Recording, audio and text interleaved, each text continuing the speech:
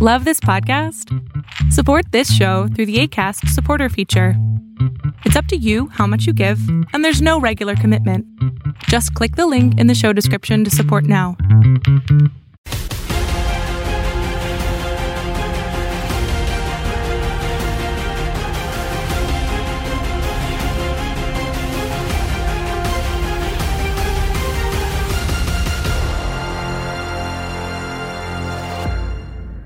What is up, fight fans? Dan Canobio coming to you for another edition of Inside Boxing Live from the undisclosed area. I'm totally not in my apartment in New York City, and we have a big one for you today. The world of boxing is on a roll. We're heading into 2021, and we're leaving 2020 with a bang. It's been a terrible year, but there has been some great fights. Last weekend, we saw Anthony Joshua retain his title with a KO9 over Cooper Pulev. We saw Shakur Stevenson. We saw Edgar Berlanga. We saw Chris Colbert. This upcoming weekend, we got Canelo Alvarez in action. We got Triple G in action. We have fights.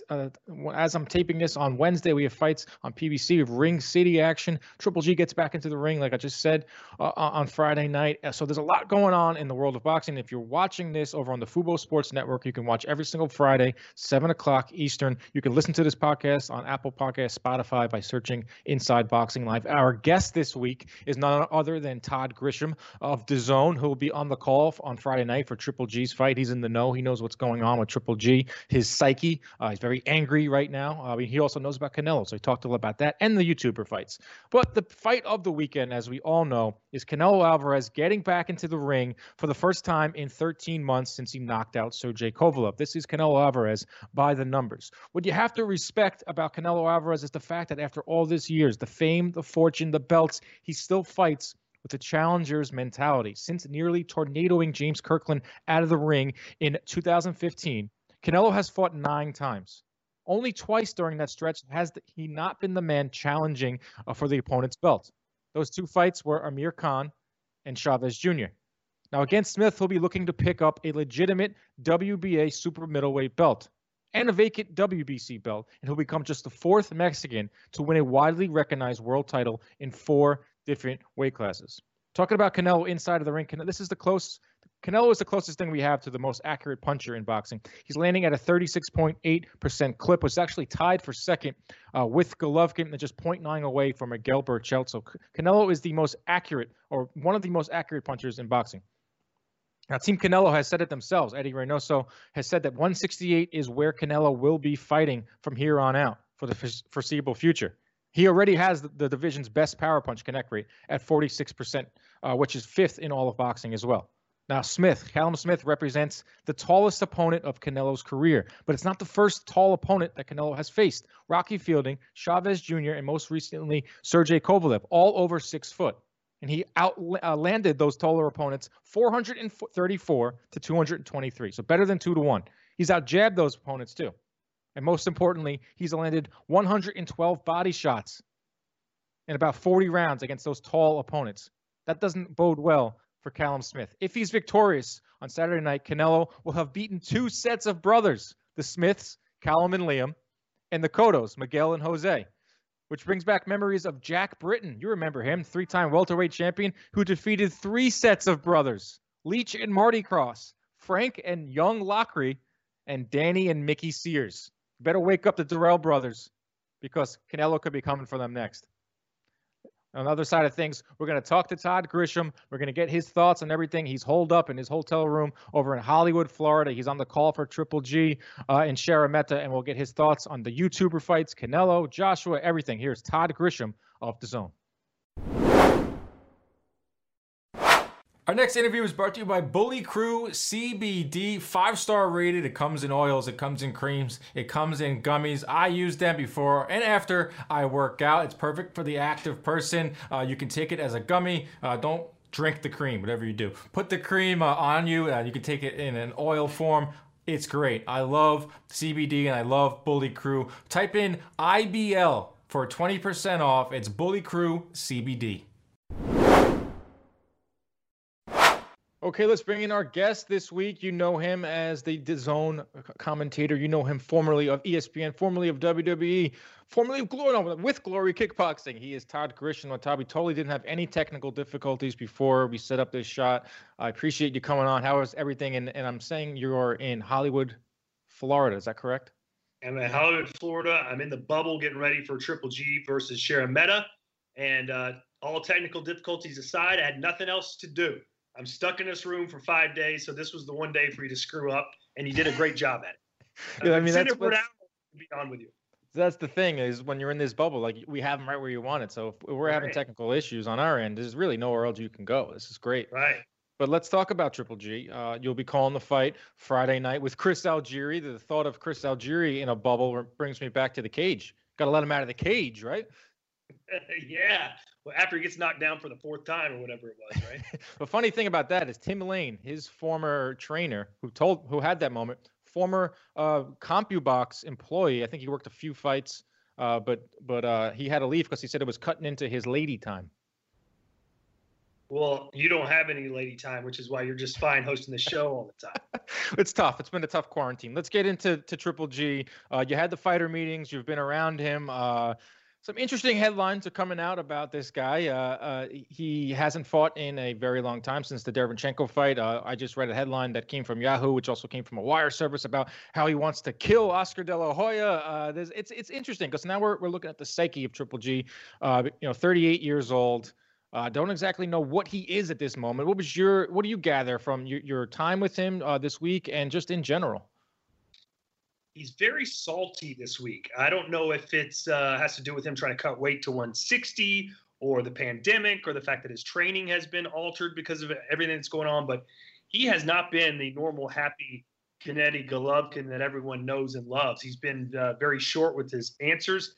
I haven't heard him speak any English at all. Even in the press conference today, he spoke only in Russian, which is very rare because that's kind of the endearing thing he has with the American public is the way that his broken English comes across and that people love it. Big drama show. Mm-hmm. But those days are long gone. If you met him here in the bubble, he looks like a completely different, looks like an angry fighter in some regard. Well, how much? I know he doesn't want questions about Canelo, but how much of this has to do with those 2 fights with Canelo? I mean, the first one, a lot of people had him winning. I did. Second one, close as well. He comes out, 0-1-1. I mean, how much of that? I feel like that really, played a role in this. Now he sees Canelo getting the huge deal. He sees Canelo as the face of boxing. That has to play a role in it. Well, yeah. That's why he doesn't, if you notice, he doesn't take Canelo questions anymore. He has people specifically say, don't ask me about Canelo. I can see it. But as you know, in the media, if someone asks you a question that you don't want to answer, it's simple. You just say you don't want to answer it. All he's got to say is, I'm focused on this fight. I don't want to talk about Canelo. But he doesn't want to hear his name mentioned around him or anything. So I don't think it's jealousy by any means. But he deep down believes he won both of those fights, as you kind of alluded to. So I think he just wants to not deal with Canelo until it's time to deal with Canelo.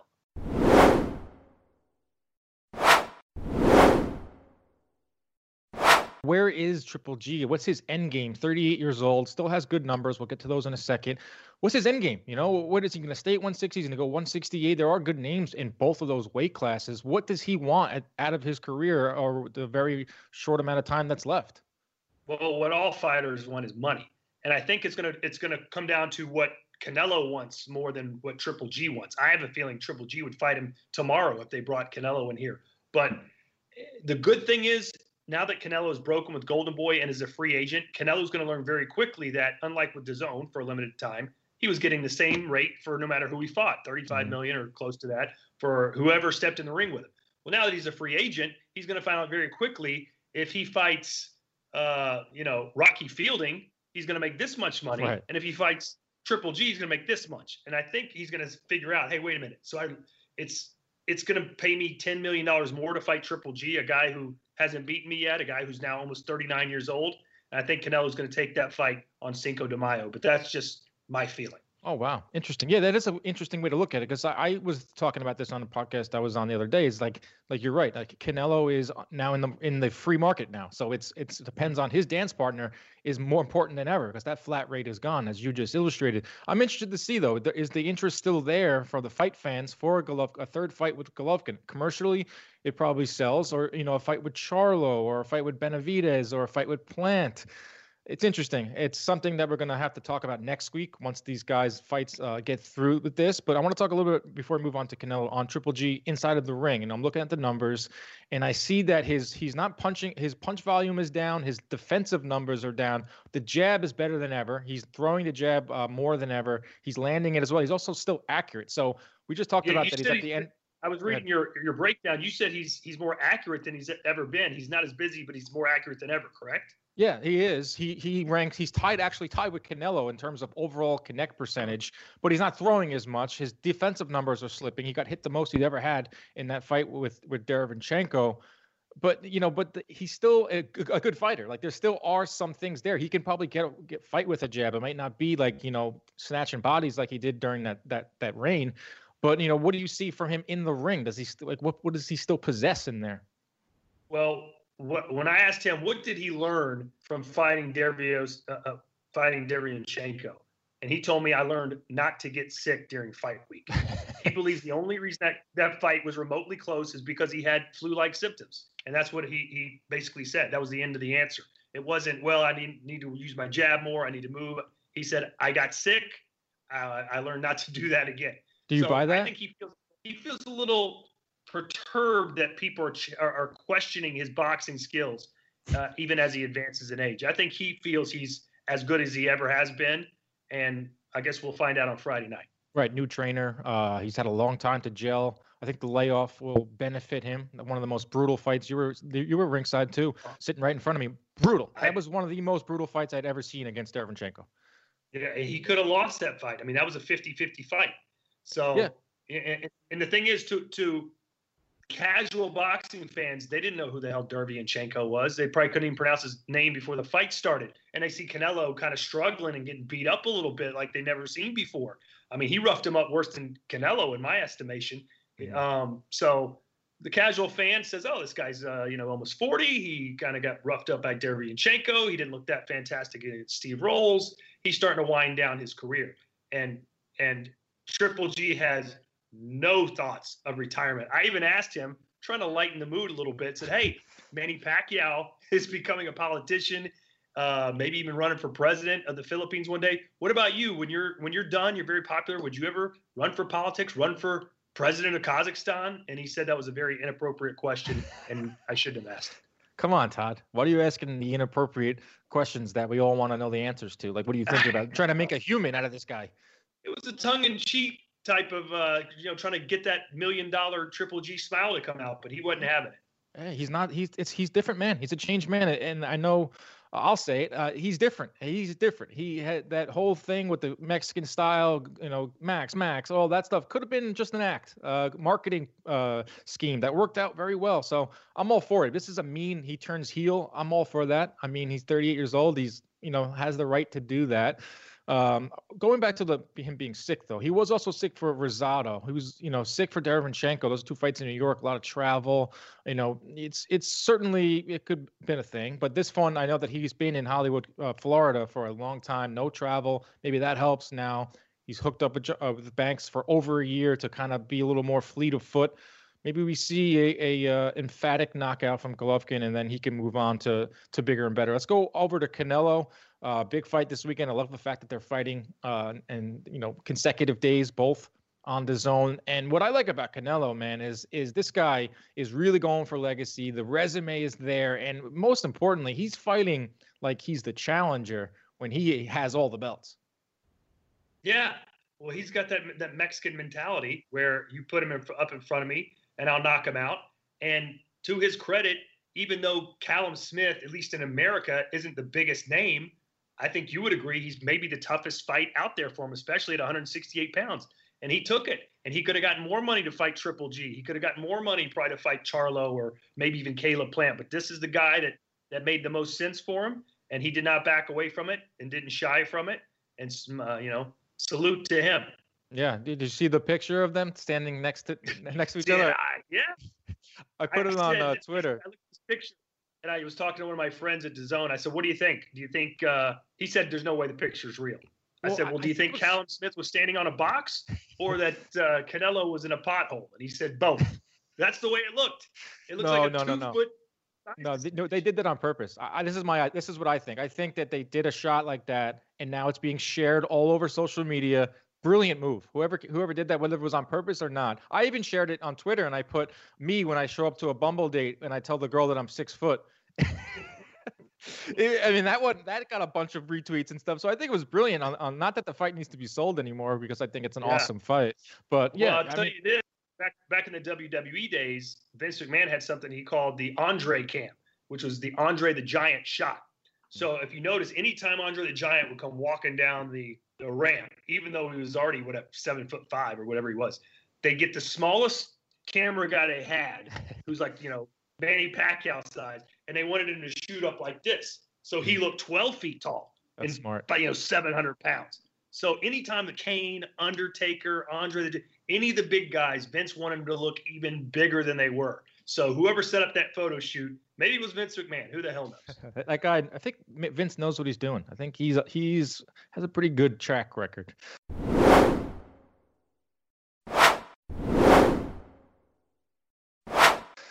Going back to Canelo and just the way I think everyone is saying the same thing. Like this isn't an original thought that Canelo is going to target the body of Callum Smith, because I mean, if he just legit just punches like this, that torso is right there to be hit.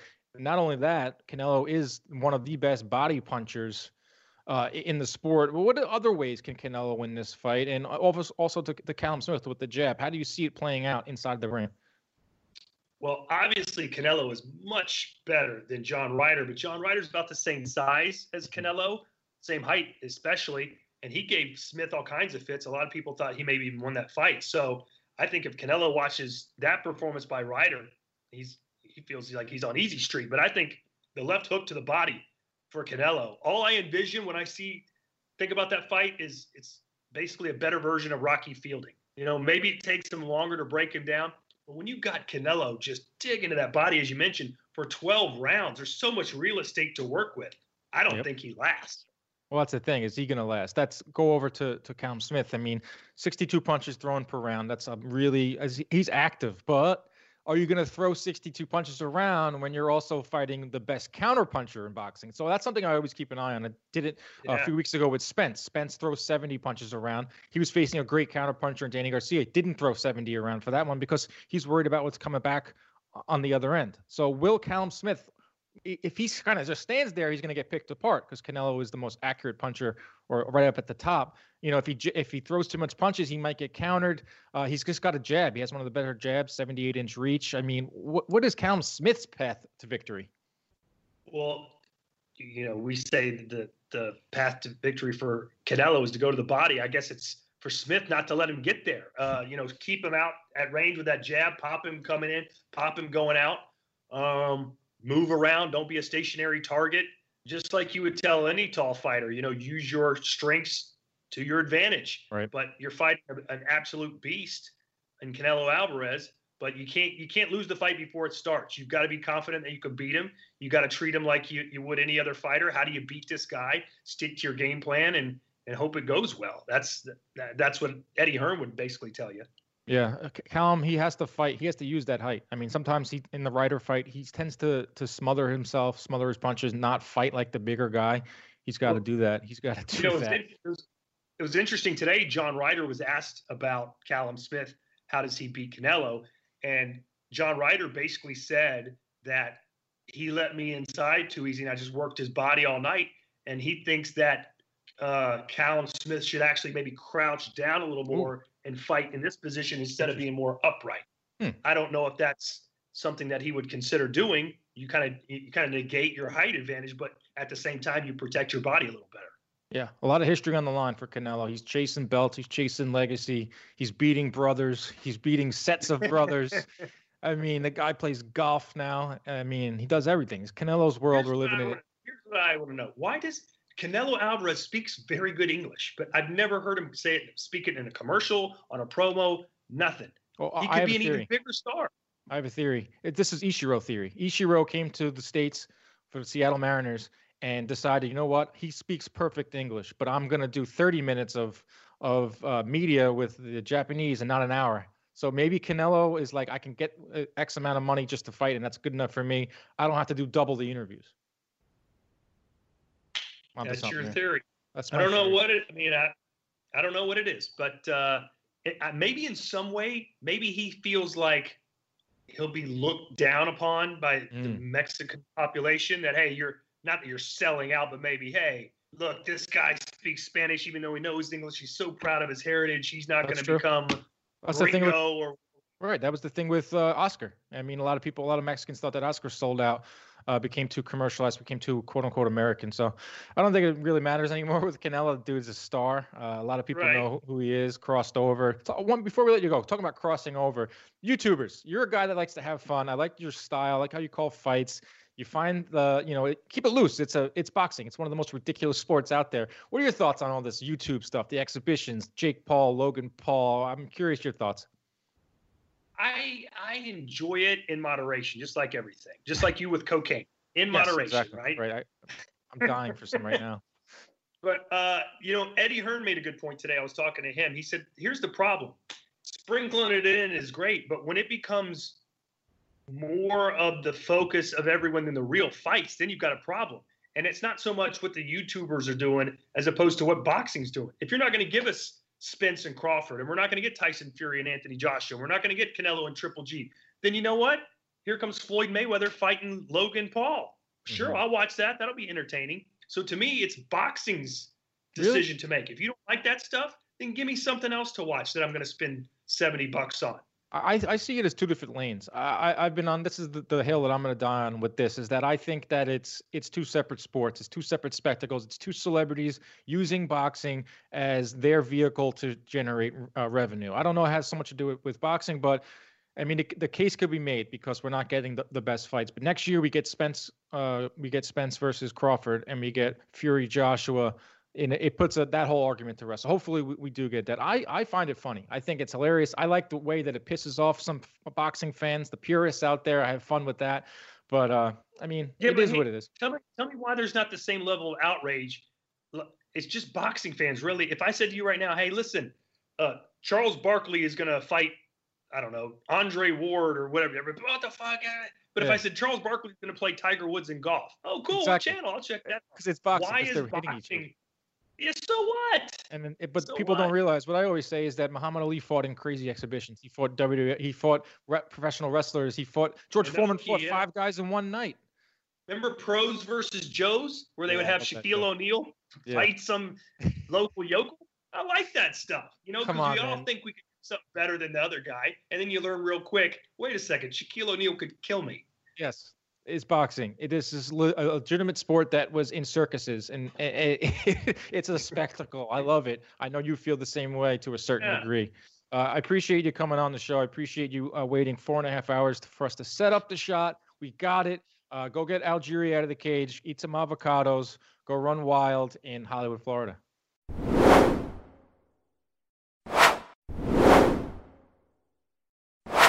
All right, everybody, end of our show. And before we do that, we have to say congratulations to the 2020 International Boxing Hall of Fame class that just got announced this week. Floyd Mayweather, Andre Ward, Vlad Klitschko are the fighters that got in. The first ever women's division now, Layla Ali and Ann Wolfe, well-deserved. Jay Larkin, formerly of Showtime. Dr. Margaret Goodman, who's done great things with VADA testing. George Kimball, one of the best boxing authors of our time. Rest in peace, George Kimball. If I'm missing anyone, I'm sorry.